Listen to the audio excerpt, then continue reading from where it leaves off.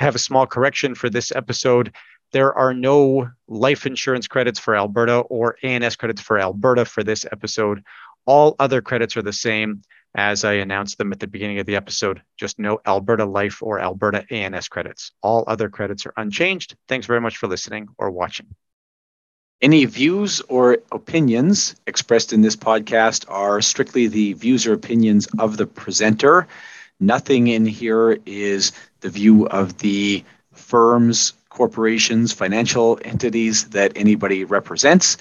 Nothing expressed here is a view of any regulator or semi-regulatory agency. All content is intended to be educational. Nothing in this episode construes specific investment advice. And if you do require advice, you should seek an appropriate advisor, be that a financial planner or a tax advisor or possibly a lawyer. Every small town has its own real estate market, and they're driven by essentially local drivers when it comes right down to it. There's a saying that says all real estate is local because you can't move it, which means that anything that is important to somebody in Medicine Hat with regards to real estate or real estate development or something like that, it may be the biggest news ever of the day in Medicine Hat, whereas somebody who's in Wetaskiwin wouldn't have any idea of what's going on. This episode of the CE Drive podcast is brought to you by Business Career College. Business Career College is a leading provider of financial services education, including the life insurance licensing program, the entire set of courses leading to the CFP certification, which is actually where I spend most of my time teaching and where I have met many of the participants in these podcasts. We also provide continuing education credits, live classroom and webinar instruction in support of the Elder Planning Counselor designation, and a few other odds and ends in support of folks in the financial services industry. You can find the full catalog of course offerings at www.businesscareercollege.com. Hi, and welcome back to the CE Drive podcast. This is Jason Watt. In today's episode, I'm going to be talking with my coworker, John Howie. We're going to be talking about the real estate business, and that does mean a smattering of insurance CE credits. So this isn't perfect in all jurisdictions for CE credits, so listen up for the CE credits here. So I don't believe this is going to get you CE credits in British Columbia. I look forward to BC implementing its pre-accreditation or pre-approval regime because it'll clear up this kind of thing. But this is not directly insurance talk. It's really financial planning stuff. So I don't think it'll qualify in BC. Maybe. Alberta, one life insurance, no accident and sickness credits. Saskatchewan, I don't believe this would be good for a credit in Saskatchewan either. Manitoba, this would be good for a credit. Ontario, this would be good for a credit. We'll submit this for an IAS or Advocates credit. And on the financial planning side, we'll submit it for an FP Canada financial planning credit. We won't submit this for IROC or MFDA credits. So the conversation here, of course, with John Howie, who built our real estate training brand. And for those who have done the drive up and down the QE2 in Alberta, you'll see the billboards there along Highway 2. There's 3 billboards for Relo, really prominent, really looks great, actually. I like driving by them. It's, I think, a testament to the level of commitment that We Know Training has to that real estate brand, and just good blue and yellow, bright advertising. So yeah, well done to our marketing team for that. All right, the object for today, which I placed just out of reach, it's sort of a weird one, but it's my Dollar Shave Club subscription, my razor blades. And these razor blades, I've been buying Dollar Shave Club razor blades. I buy the second cheapest ones. I need to shave every day. I'm a daily shaver. I have I can have a 5 o'clock shadow by about noon. I find they're a great deal. I'm not getting paid to promote them or anything like that, but I actually think there's a financial planning sort of tip here, and that is around subscription services. There are some subscription services that I think are worthwhile, and this is a good example. I think I spend $3.99, it's either $2.99 or $3.99 US a month, actually every second month, on razor blades.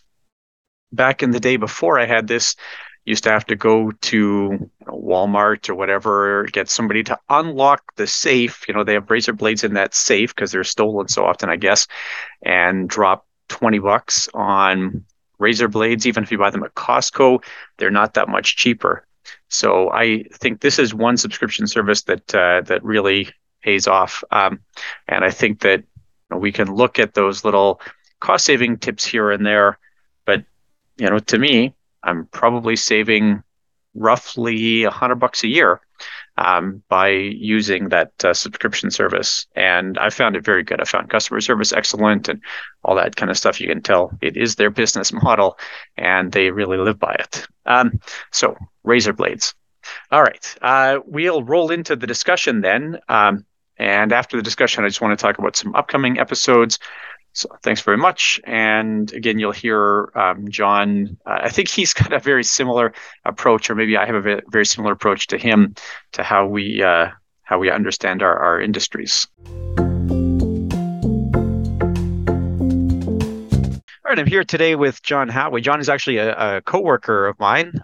He's if you look in the darkness behind John, that's a space where I sometimes spend some time. So great to have you here today, John. Can you give us a little intro, who you are, what you're doing, working alongside me, I guess? Sure, no problem. It's only dark behind me because it's early enough in the day that nobody else is in the office yet, just so you know.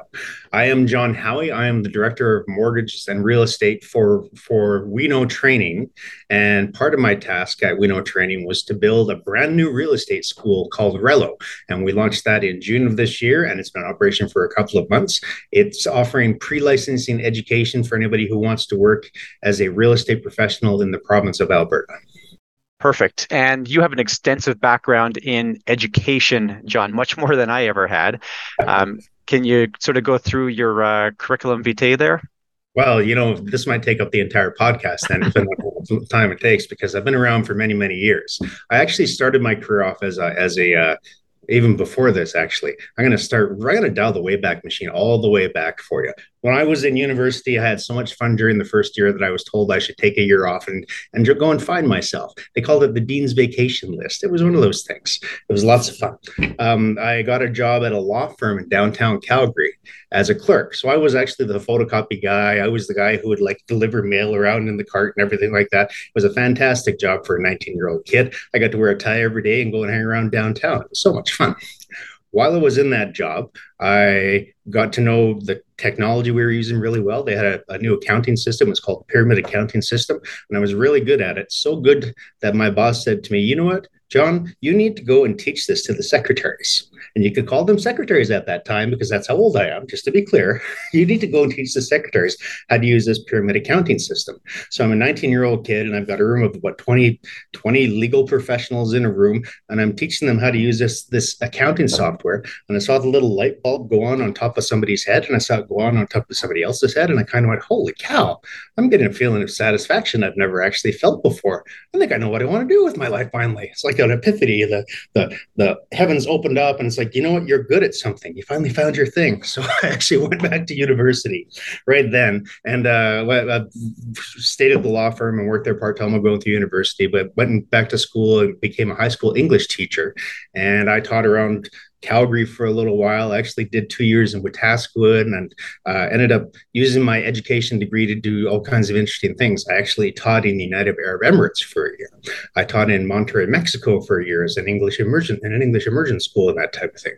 So I used my education degree and had lots of experience with that. And then I sort of got pulled into the corporate training world. And one of my big corporate training jobs was the manager of education for the Calgary Real Estate Board. I was at the Calgary Real Estate Board when there was essentially a fight going on about licensing education in the province of Alberta.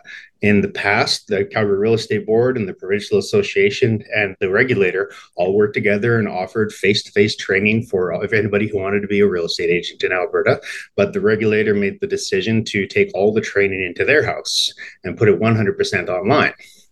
So when they did that, it was essentially taking planned for budget monies from the provincial association and all the different boards and everything like that who would do a revenue split. So I was basically hired to try and fix the revenue problem through training, which is not the right way to go to training, but I was able to do it. So it was one of those things where I really got to know the industry very well. As a part of that experience too, I got to essentially work in every single province in Canada because we were part of a lot of national initiatives. I've had a meeting at the only reason I can say every province in Canada is because I had a meeting in the airport in Montreal one time. The rest of them were actually planned trips, but actually we did a cross-country trip to try and build up a national real estate presence. It was called REVIA. It was the Real Estate Knowledge Network. It's something from the distance past, which essentially failed because of technology issues and politics.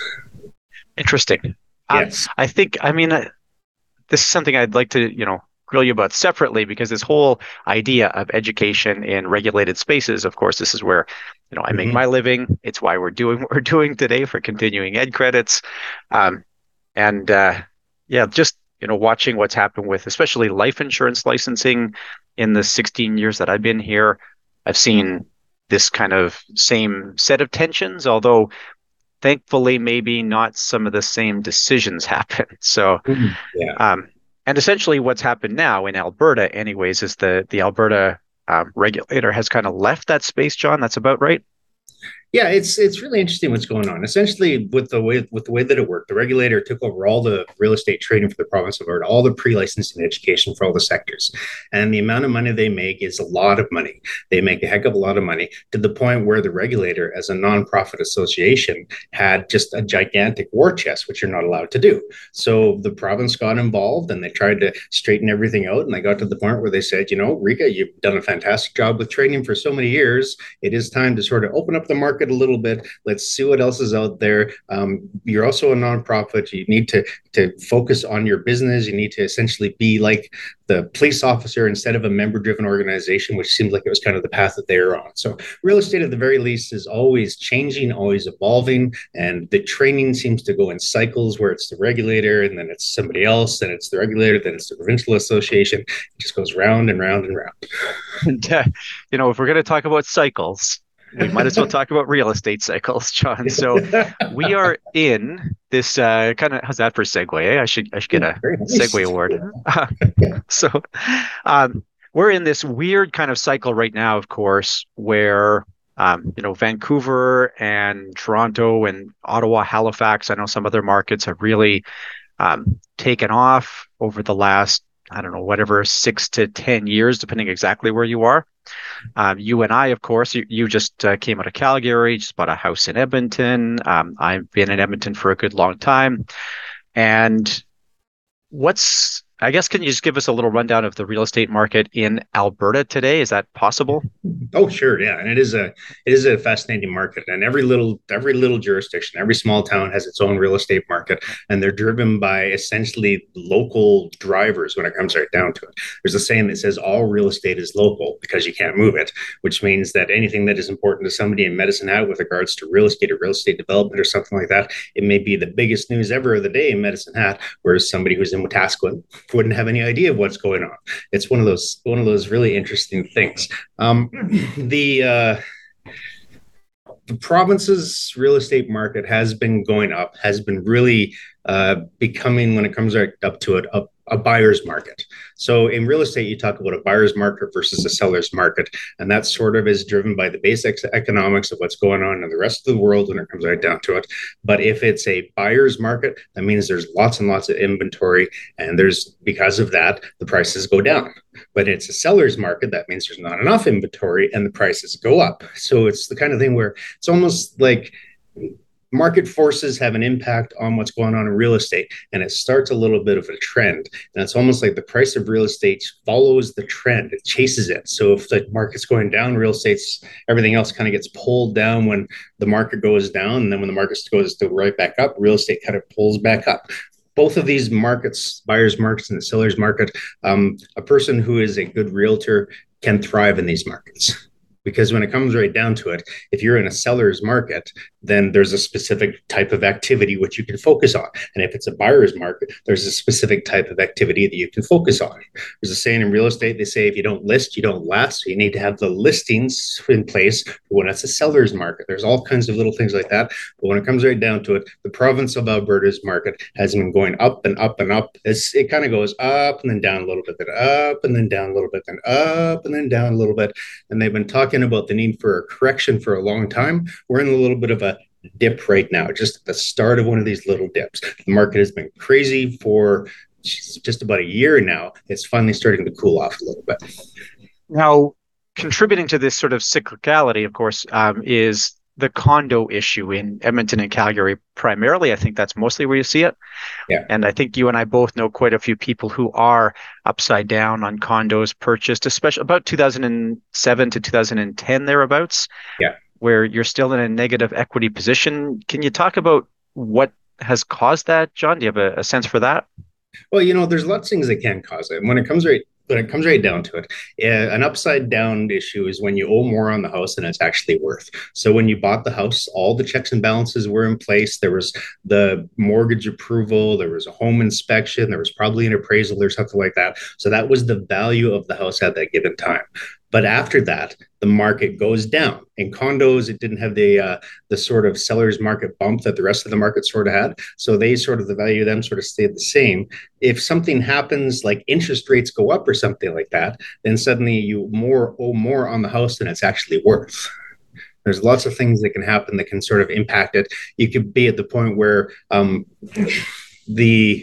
it usually has to be some kind of an external factor when it comes right down to it. It has to be something to do with the market or something to do with loans or something. It can be something that happens to somebody personally where they overextended themselves on some kind of a loan situation.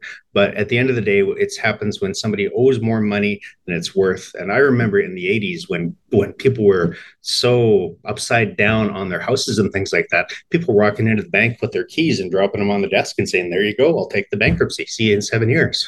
Yeah, the jingle mortgage and all that good stuff, right? So yeah, that's true. Yeah, you have to think about how desperate somebody has to be to get to the point where their house, where they've had all these hopes and dreams and their family's memories and everything like that, and they basically say, you know what, I have no option here. I have to basically go and drop my keys off at the bank and rent and wait for the interest rates to cool down again. So now going back to the course, so you have the sort of introductory, that licensing real estate course.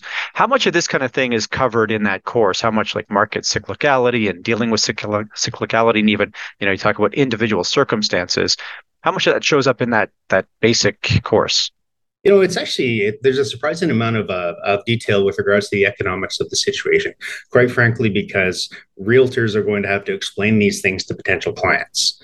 The license and education to become a realtor in the province of Alberta is huge. It has more pages than the entire Harry Potter series. Quite frankly, it's a gigantic chunk of training, and it covers a heck of a lot of things, but it's really only the start of the learning for a real estate professional. When it comes right down to it, yes, it's a big bulk of training. You need to pass a test, and we give you everything you need to pass that test, but your learning as a real estate professional needs to go on through your entire career. One of the comments we've heard again and again and again about the license and education for realtors in the province of Alberta is that it teaches you to pass the test, but it doesn't really teach you how to run a real estate business. So it gives you the knowledge and information you need to be able to be successful, to understand the rules of the road, for a perfect example, but you don't really get the experience. You don't really have the opportunity to learn all the things that you need to know about being a realtor. So the ongoing training is absolutely needed. And it's something that we're doing at Rello to try and really pick up the slack. We provide the licensing education, which comes from the regulator, and it's all the things you absolutely need to know. And it tells you all the things you need to do to stay on the straight and narrow and be ethical and be a professional. But the other side of it is how to run a real estate business, and things like even how to fill out an enforceable listing contract. In the regulated training, it would tell you what a listing contract is, but it doesn't really say, okay, here's how you do it. Here's how you sit down and fill it out. Here's how you walk through it. Here's how you discuss all the different clauses and everything like that with our client. So we're adding those pieces on top of the regulated training just to try and give people more skills to be successful in the real estate industry. The real estate industry has about an 80% turnover rate over a 5-year time frame. So 80% of people who will get into it are gone in 5 years.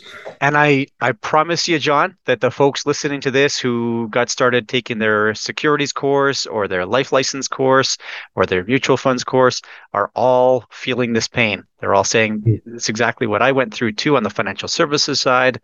I came into the business licensed, like I could sell a mutual fund or I could, have somebody fill out an insurance app, but I have no idea how to process business or how to actually even, charge clients or whatever.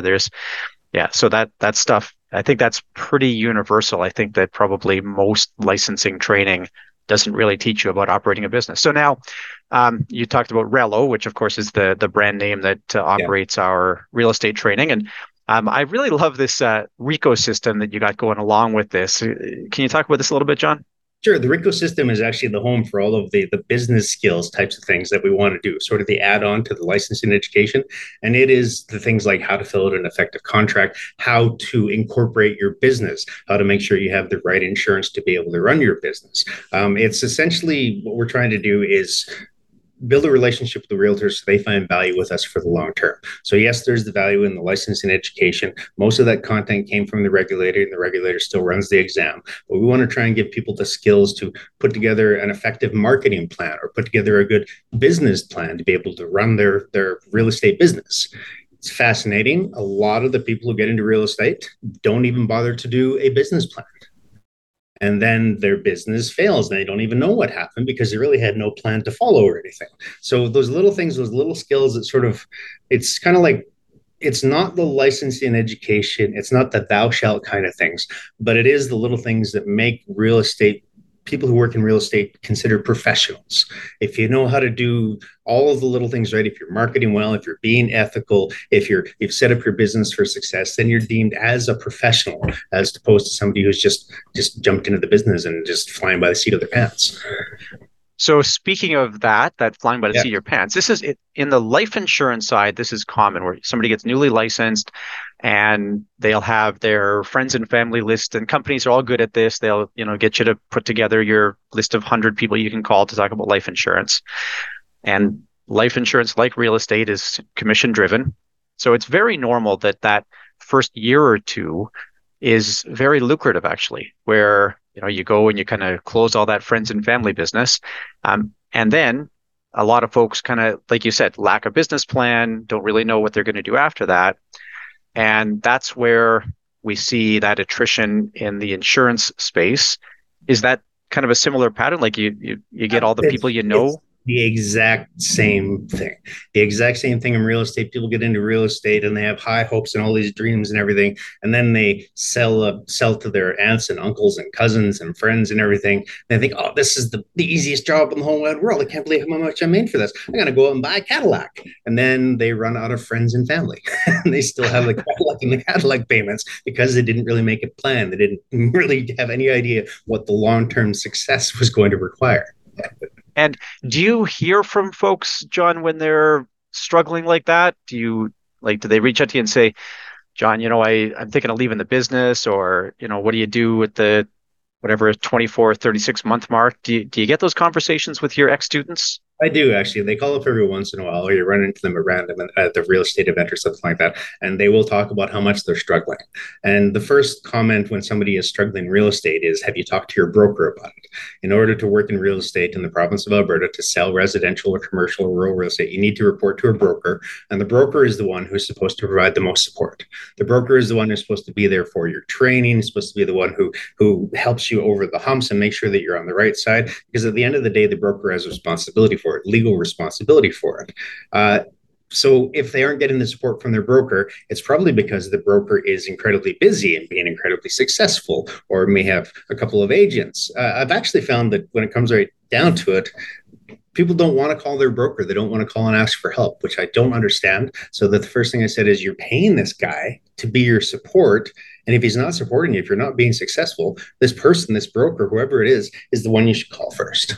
But we sort of have that conversation. Yeah, good. Do you think it's a question of like the illusion of success? Like if I call the broker and ask for help, then it's obvious that I'm not doing as well as as outward appearances. Like, is that what it is, or? Yeah, it is. It's very much. They have this persona that they built up with. They've sold to their aunt and uncle and all their friends and everything like that. And they have the nice suits and they've got the Cadillac. And suddenly it's like, oh, I'm not all that successful. I need some help. And a lot of times when people need help, they struggle to ask for help. Not me. I ask for help. I have no problem with that. I have no problem with saying I don't know how to do this.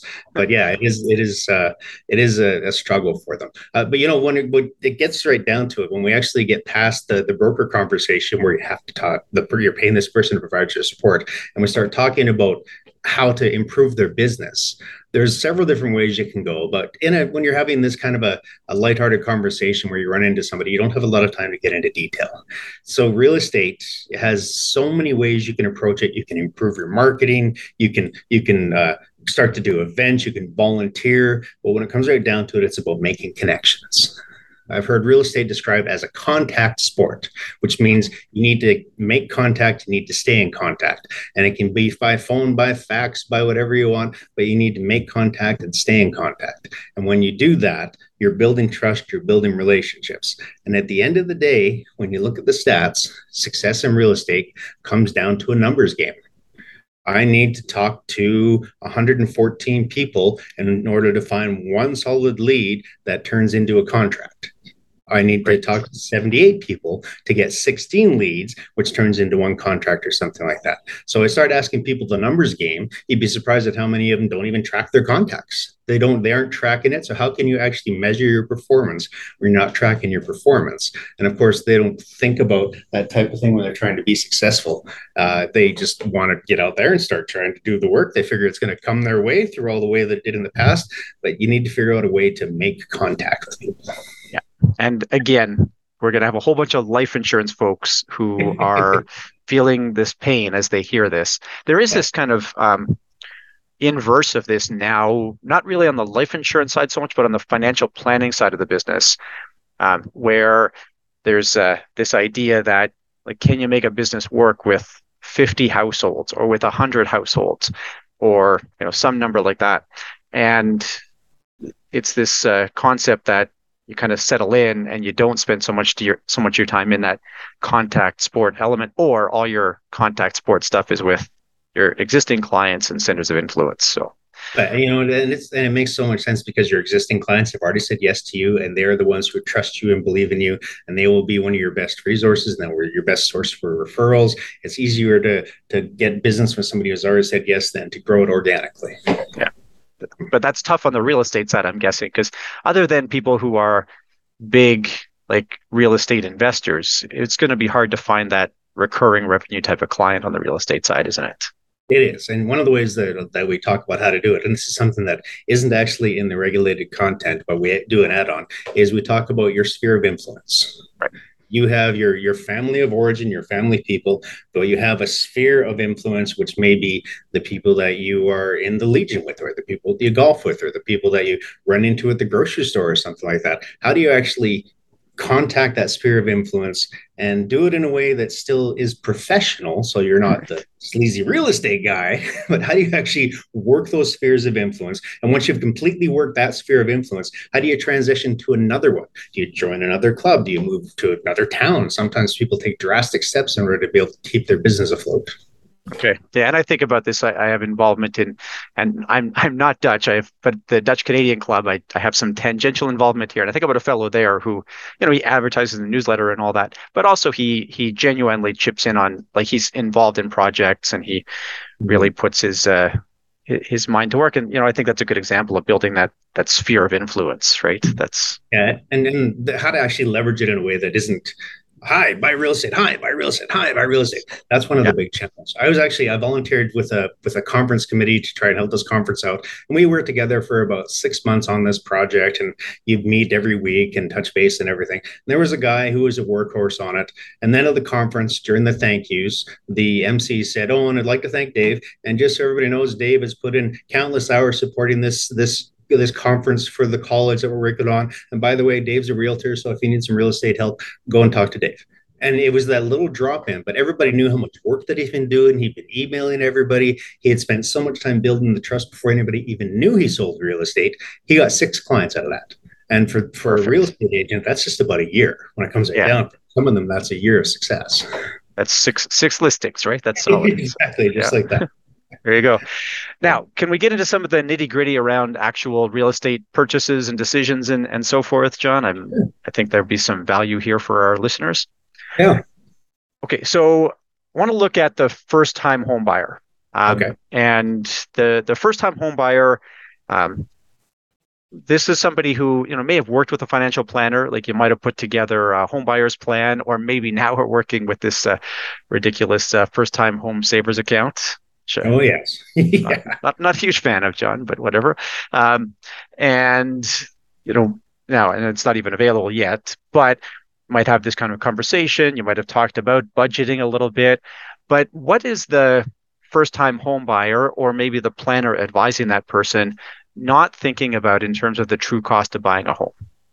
The true cost of buying a home is interesting because you save up for first-time home buyer with the incentive plan, it's 5% down and that thing. So you save up all your money and you think that you're going to be good, but you don't really consider the other expenses that are part of a real estate transaction. For example, you need to have some money for the lawyers, and lawyer fees, for the most part, can be fairly reasonable unless something goes a little bit sideways. So you need to have I can't even really give you a number because I've heard some people do a flat fee for $750. I've heard there's flat fees of $1,500. There's hourly rates for the lawyers and that type of thing. So the amount is all over, but that legal amount you need to have some back end to it just in case you run into trouble, because often the lawyers will discover something with a trust fund or something about the mortgage underwriter, or there's a problem with the real property report or something like that. So the lawyer fees, you need to make sure you have some kind of contingency. Real property reports are another one that catches people. There's a fee for it, and it's a reasonable fee. It was like $700 or something like that. You need to have a real property report when you sell your home that actually confirms that everything on your home has been surveyed and has been correctly mapped out. If you have built a new fence on your land or something like that, you can't actually sell your home without updating the real property report. And the real property report will show things like where your sidewalks end as opposed to where the actual town property ends and what the actual boundaries of it are. So getting that real property report, it's another little expense, but the timing of it is something you need to plan for too. Just okay. The garbage guy outside my door here. I'm not sure if you can hear that, but there's a garbage truck hanging around out there. I can't hear him, John. It's all good. Yeah. Sorry. Yeah. But yeah, and the other piece of it is there may be some issues with the property having to do with that real property report, such as somebody built a fence 6 inches beyond where it was supposed to be or something like that. When those types of things happen, the lawyers basically say, okay, we can go ahead with this transaction, but we need to put X amount of money aside. We need to put an extra holdback on of $10,000 just in case this legal issue ends up being bigger than a bread box. So it might be the kind of thing where you're in a transaction, you think everything's going fine. Then they discover that a garage's overhang is over somebody's property line, and they say this might cost this much money. You might need to tear it down because you didn't build it with a permit or something like that. There's all these sort of hidden expenses, and a good realtor needs to know about those things. I always wonder about this. There's a house kitty corner to like our backyard where the fences are 16 inches apart, the backyard fences. There's like a 16-inch no man's land between. Yeah. And it's interesting because, yes. Sorry. So, that's a good example, John. Like all these things, is there any way that the home buyer can forecast that kind of stuff? Well, there is, and a good realtor can help you with it. And a good realtor is actually going to have some other leads. I mean, there are things like home inspectors and property appraisals and the property surveys and title insurance and property insurance and all kinds of things like that, which that land transfer taxes. You need to make sure that you have the full conversation. As a realtor, you need to absolutely know about all these things, and your broker is going to give you templates and help you out with that type of thing. But communicating it to the client is really the piece where most of the real estate professionals kind of fall down. Like it always seems like when there's a bad review or something, it comes down to communication. The realtor didn't talk about the condo fees and let somebody know that the condo fees were going to be every single month. I mean, yes, you think that would be common sense, but occasionally people don't know about that. And if they aren't told by the realtor, then they blame the realtor. Yeah, one from my previous volunteer experience that I saw people, and I saw a news article about this recently, is the school thing, where you go into a new neighborhood and like the city has an area that's allocated for a school. And so the realtor says, oh, that on that park over there, there's going to be a school one day. Yep. When the reality is quite different from that. That's and it's not necessarily the realtor's fault. I think that's just not understanding how school. I didn't know any of this until I did some volunteer work in that space, right? Yeah. Yeah, my wife and I lived in Auburn Bay in Calgary, and I drove by a gigantic vacant lot that said "Coming Soon" school for 4 years. 4 years of school is coming soon. It was one of the reasons why we bought in the neighborhood. Neighborhood had lots of schools and lots of parks and everything like that too. But yeah, every time we drove by, it's like coming soon. Not especially. Now you start to watch the provincial budgets for when that school actually gets approved, right? Yeah, exactly. Yeah. That is one. I know. I don't know what about other provinces, but I know in Alberta that's a particular problem where you get that zoning is there, but the actual outcome never comes about. So, now what about home inspection? Home inspection is interesting. Real estate, for the most part, is a regulated environment, and it's a self-regulated environment, which means that the realtors got together and said, we need to manage this, we need to do better, we need to be seen as professionals. So they put all these rules in place. Home inspection is relatively new, and it's not regulated. It's not self-regulated. It is licensed, which means that instead of the province owning the examination piece of it and all the training and that type of thing, private company, you can go to a private company, you can take home inspection training, you get a license from them, and then the license goes to the province of Alberta and they say, yes, you're certified for it. So it's still managed, but it's not regulated like the real estate industry is. Interesting. Okay. Yeah. So I can't just call myself a home inspector. I do have to jump through some hoops to be a home inspector. Yes, you do have to jump through some hoops. In some places in the US, you don't actually even have to do any of that. You can just put out a sign that says, hi, I'm a home inspector. So, all right. Yeah. Well, if this whole thing falls through for me, I'll look at that as a career option. So as long as you have a little bit of construction knowledge, you can do it. And I think that the actual training program is about 100 hours for the training. So it's a fairly hefty training program. Yeah. Okay. Yeah. You definitely wouldn't want me doing your plumbing. So maybe I'll pass. Now, what about the initial ownership? So now you got into the house, you did the home inspection thing. What about maybe the first year or two of ownership? What do we see go wrong here? Well, there's a few things that can go wrong. Probably one of the biggest things that happens in the first sort of year of ownership is people discover something about the house that wasn't immediately apparent. In real estate, for real estate professionals, the easiest way to not get into trouble is to disclose. Disclose. If you know something, you talk about it. If you say, hey, this is here, this is on a floodplain, or just so you know, somebody was murdered here in 1974. But as long as you disclose it, you're doing your job. Okay. Yeah. Yes. And it's one of the things that people often don't do is they really don't disclose, and it does get them into trouble. Sorry, I've lost my thread of where I was going because of my... because the murder thing. All right. So it's this these unexpected costs or whatever in that first year of ownership. Yeah. So when it comes right down to it, so the things you can see, the problems you can see are called patent defects. You can see the patent defects. You understand what's going on. It's very obvious to everybody.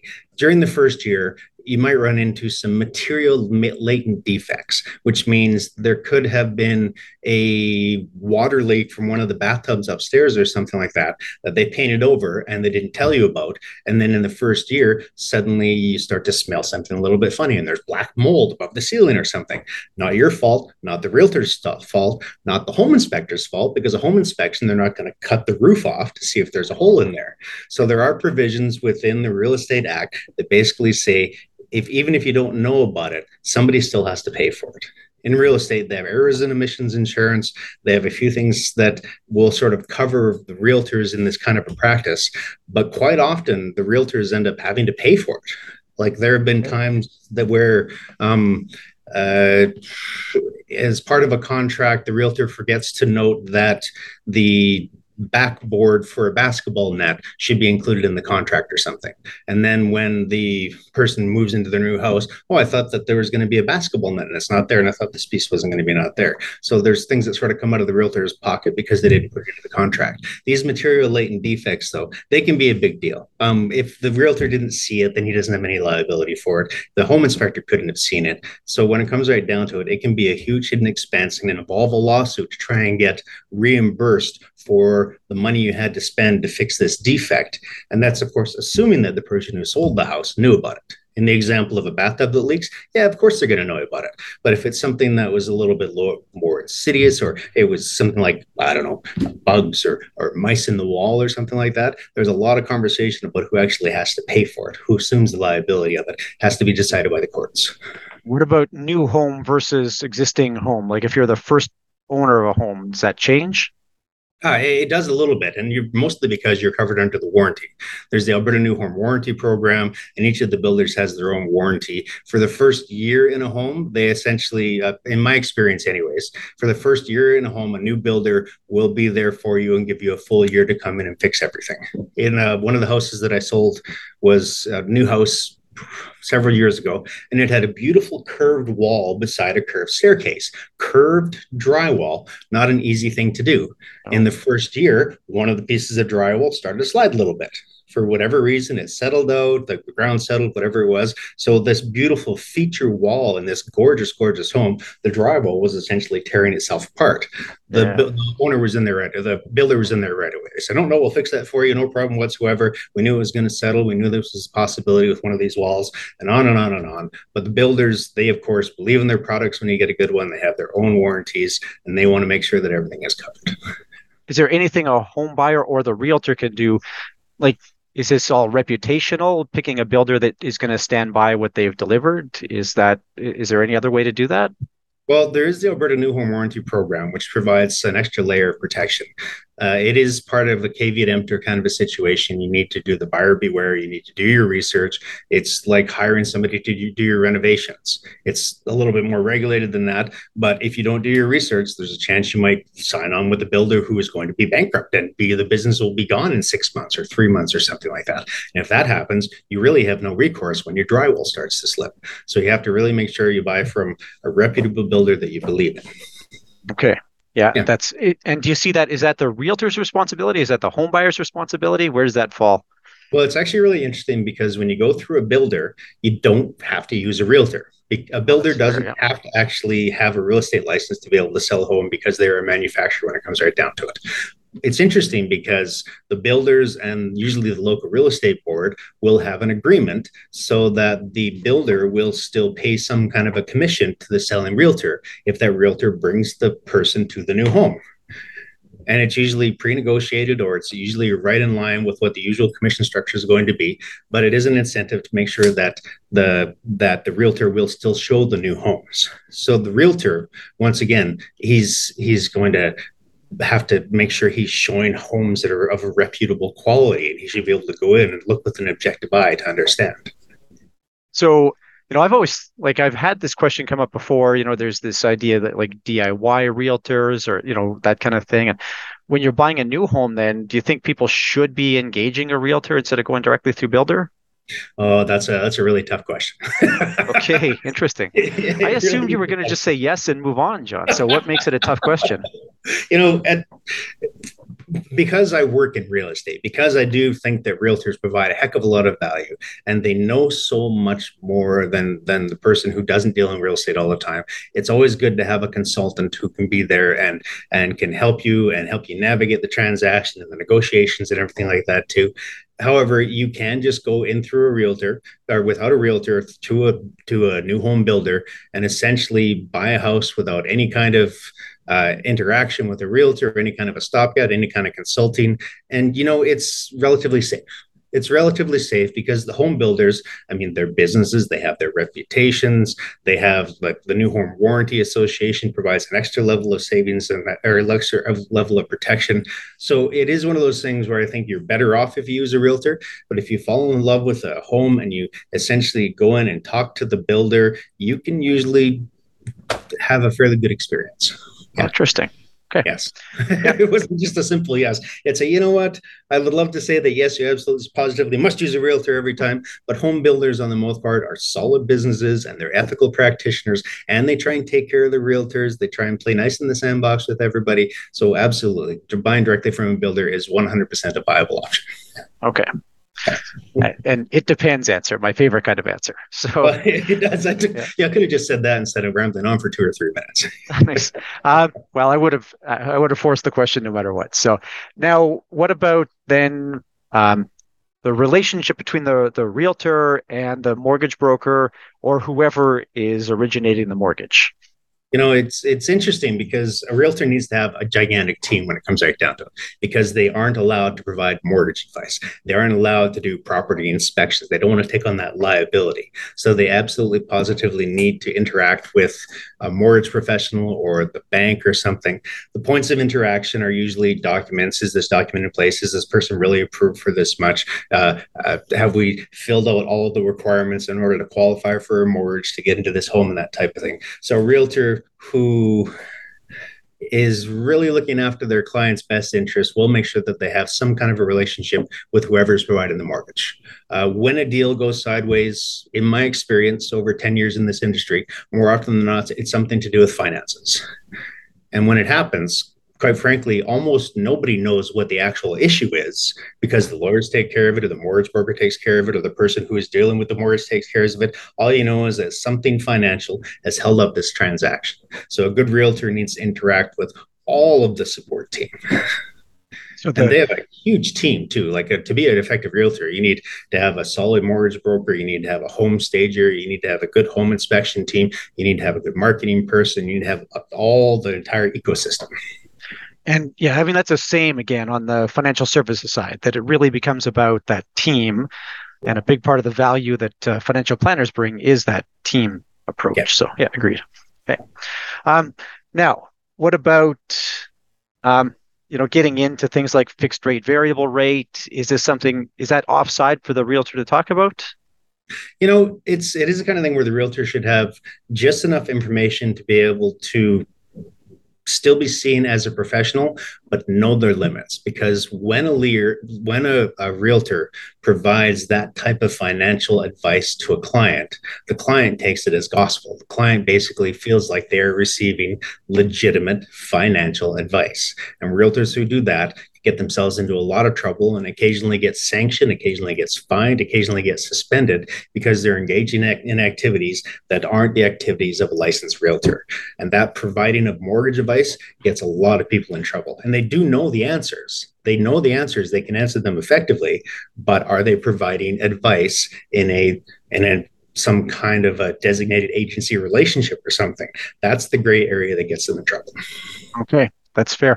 And it's interesting because that doesn't, I don't know, on the financial services side, it can still get you into trouble, but we don't have clear boundaries around the kind of advice that can be delivered or not. So, most of the rules in real estate come from lawsuits. It's one of those things where realtors made enough mistakes and the lawsuits went against realtors enough that the self-regulated industry said, we need a rule for this, and we need a rule for this as soon as possible. A perfect example is the residential measurement standard in Alberta. In Alberta, when you sell a house, you need to measure the house, and those official measurements need to be part of the transaction and part of the legal documents.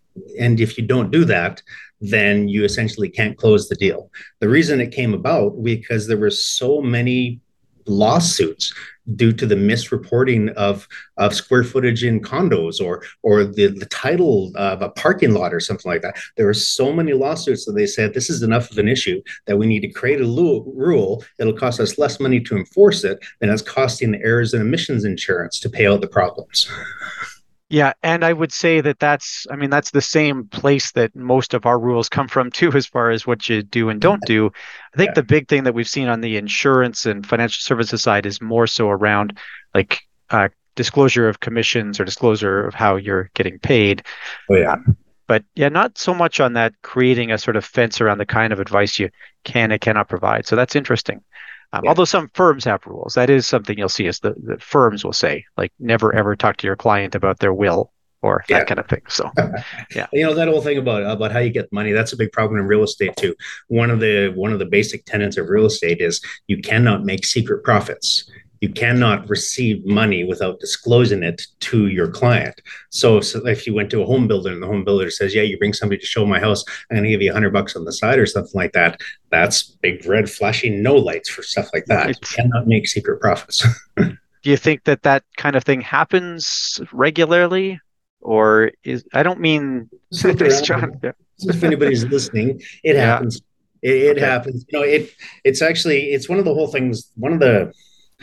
I'm trying to remember if we talked about this on the last podcast or not, but when it comes right down to it, professionalism in the real estate industry is a huge issue.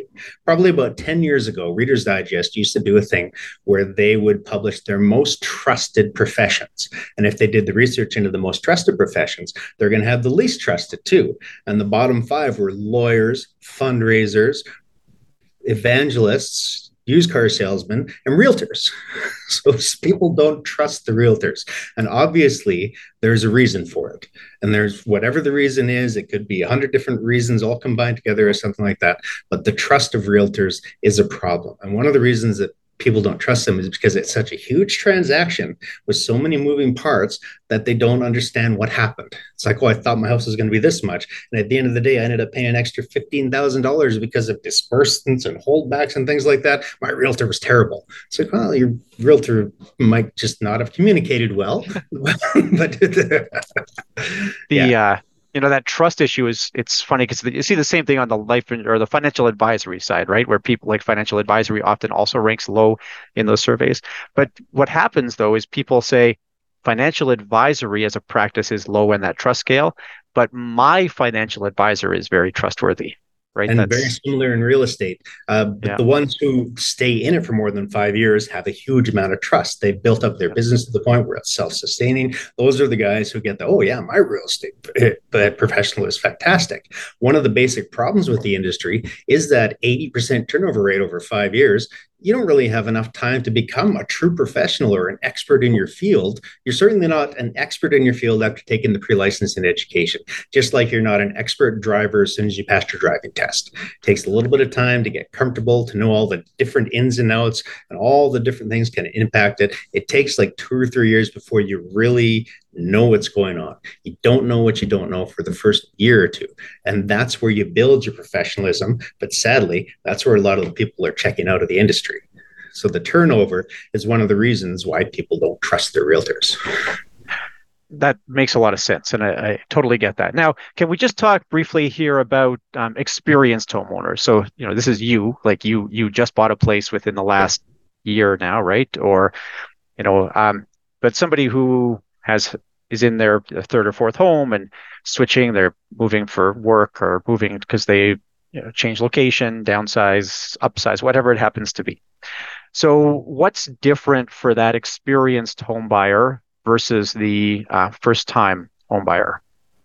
I think when it comes right down to it, the first time you do anything is new, and it's the largest transaction for most people in their entire lives is buying a house. So the stress of it is gigantic.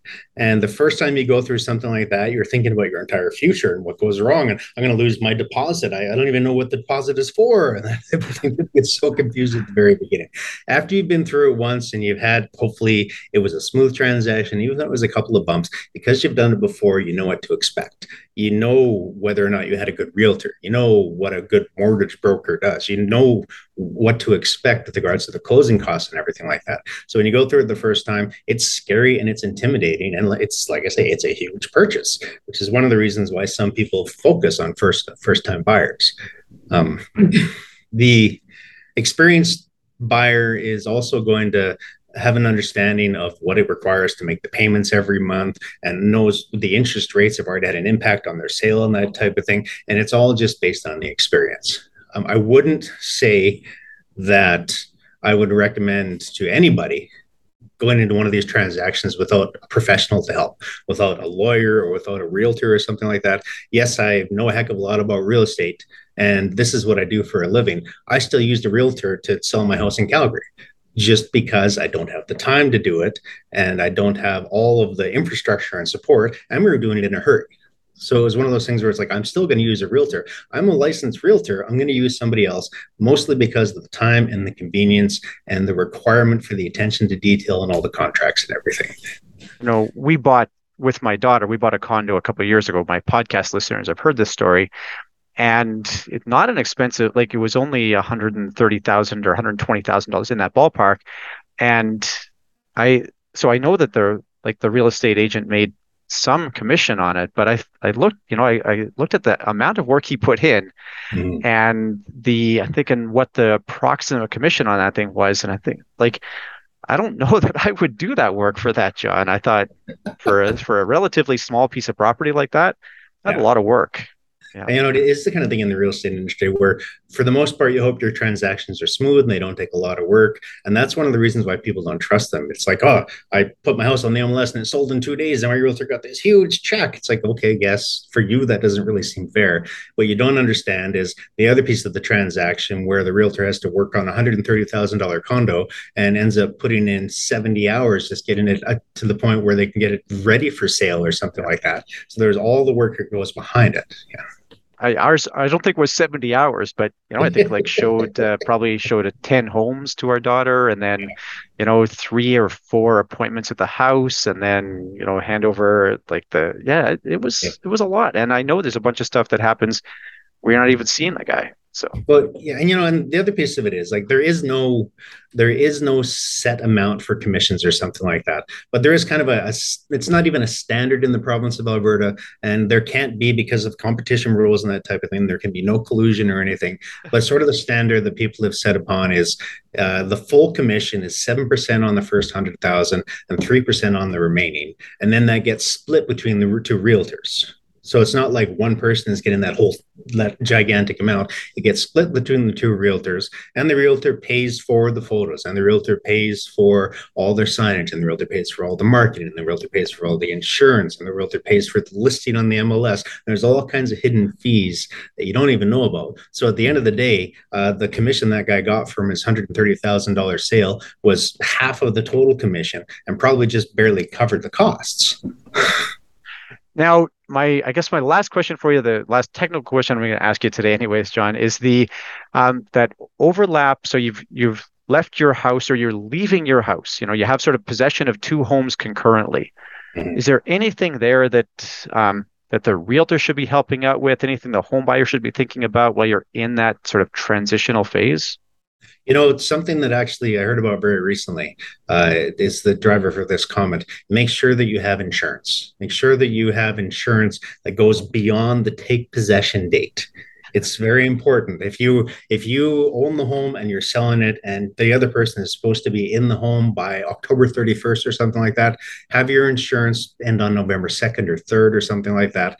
There's tons and tons of stories of homes that have blown up while the closing is taking place, and then whose home is in, that type of thing. There's all kinds of stories about things going sideways. It's always important to make sure that you have enough of a buffer.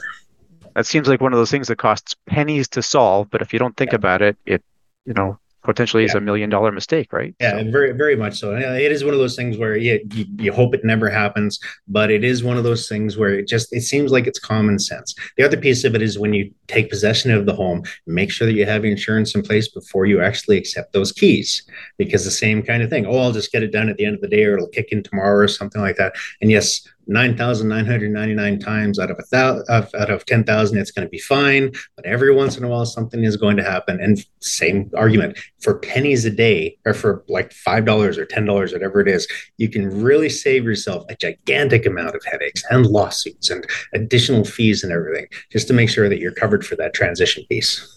That's a good example. And, I've had a property and casualty insurance professional on before to talk about those gaps. And that's a great example of a gap that a financial planner should be aware of and can really, I think, nudge their client in the right direction. So thanks. There was a story in Calgary a few years ago. It was probably 15 or 20 years ago, where a house actually blew up in the middle of a transaction before the new person had taken possession. They had all their insurance and everything, but it is one of those cautionary tales that gets referred to again and again.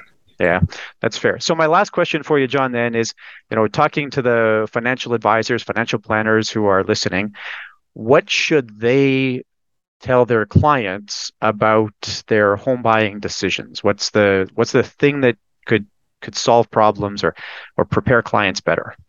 I think probably one of the biggest pieces is that the purchase of a home is the biggest transaction in most people's lives. So their stress levels are high, high, high, high, high. And people who are doing it for the first time, it's exponentially increased. Like, there's so much stress involved with it. There's so many emotions that are right on the surface because it's such a big number. I've been walking around with couples who are in the middle of like just complete crazy arguments while we're walking around houses about the house purchase at the time. And they're walking around and they're opening cupboards and they're just sort of looking around while they're just sniping at each other. I'm like, what is going on here? I'm terrified of this. It is such an emotional event that like, just being aware of the human element, I think, is one of the key pieces. And for the financial advisors, when you're talking to somebody and they say they want to try and start thinking about buying a home or something like that, make sure that they have everything in place, make sure they're fully prepared, they're fully armored against all the different things. Try and give them as much information as you can and help them to be prepared, just to sort of manage that emotional piece. Yeah, perfect. That's really great advice. And that ties in very nicely with what we see in the financial planning curriculum today, which is this idea that, when people are under stress, it's a suboptimal time to make other decisions. So yes.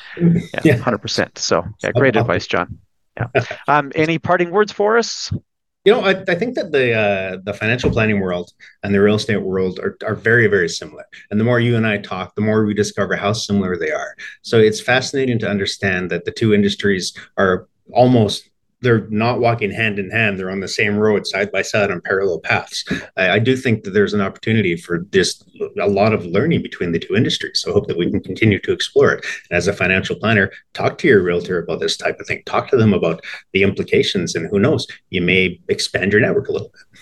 I 100% agree with that. I think financial planners should have a few real estate professionals in their centers of influence. And I know some who do, but I know lots who don't. So yeah.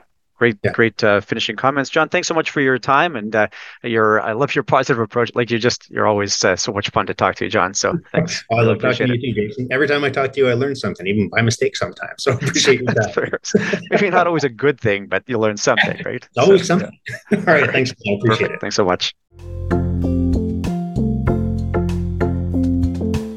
Okay, lots there. We covered a lot of ground. I think I'm going to have John back on at some point. Regardless of that, I do have two more guests upcoming for real estate. One I have booked for sure, and that's Robert Klein. Robert and I are going to talk about sort of commercial real estate business and real estate as a cash flow generating business. I look forward to having Robert on. Robert is, I think, pretty aggressive. I'm looking forward to, I think there'll be some people who have some comments about Robert's aggressive nature, but he knows what he's doing. He's built himself a nice business on that sort of real estate consulting side. So I look forward to having him on. And then I have a student who owns quite a few real estate rental units, and I'm going to have him on to talk about that as well. So the real estate side, I think there's some stuff to unpack there. It's not something we've talked about too much. The number for today's episode is 4. The number for today's episode is 4. And then just in terms of where we're at with the podcast, so this was a long season. We sort of moved the seasons to overlap with the quarters. So, I kind of like intuitively a September 1st start date for a new season. But from a business planning cycle, October 1st, of course, is the start of Q4. So we're going to use that from now on as our season. So that's why season 4 is a very long season.